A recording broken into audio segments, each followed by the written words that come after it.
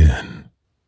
Beautiful soul, may you bring yourself to stillness as you receive these words.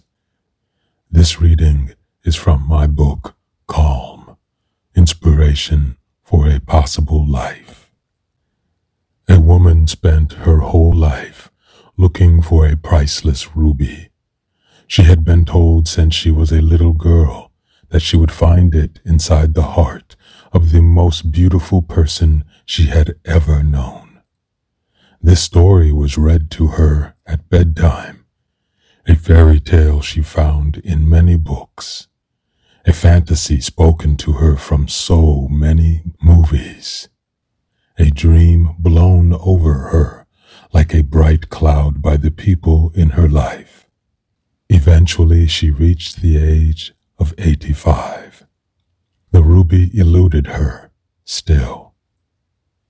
She had spent her entire life feeling incomplete, unfulfilled, and yearning.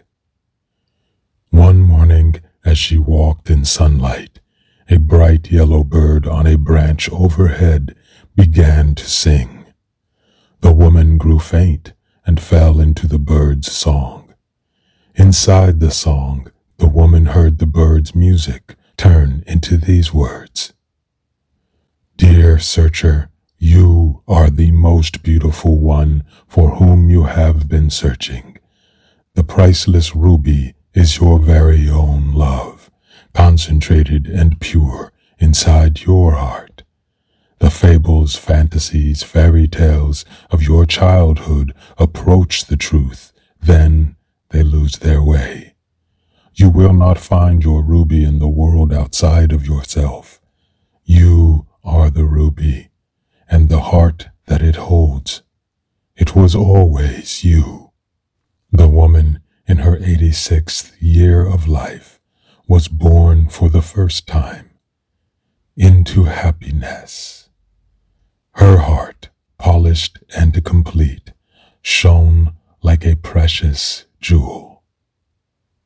Gratitude for receiving the words, "I send you love. May you feel your entire sky of peace."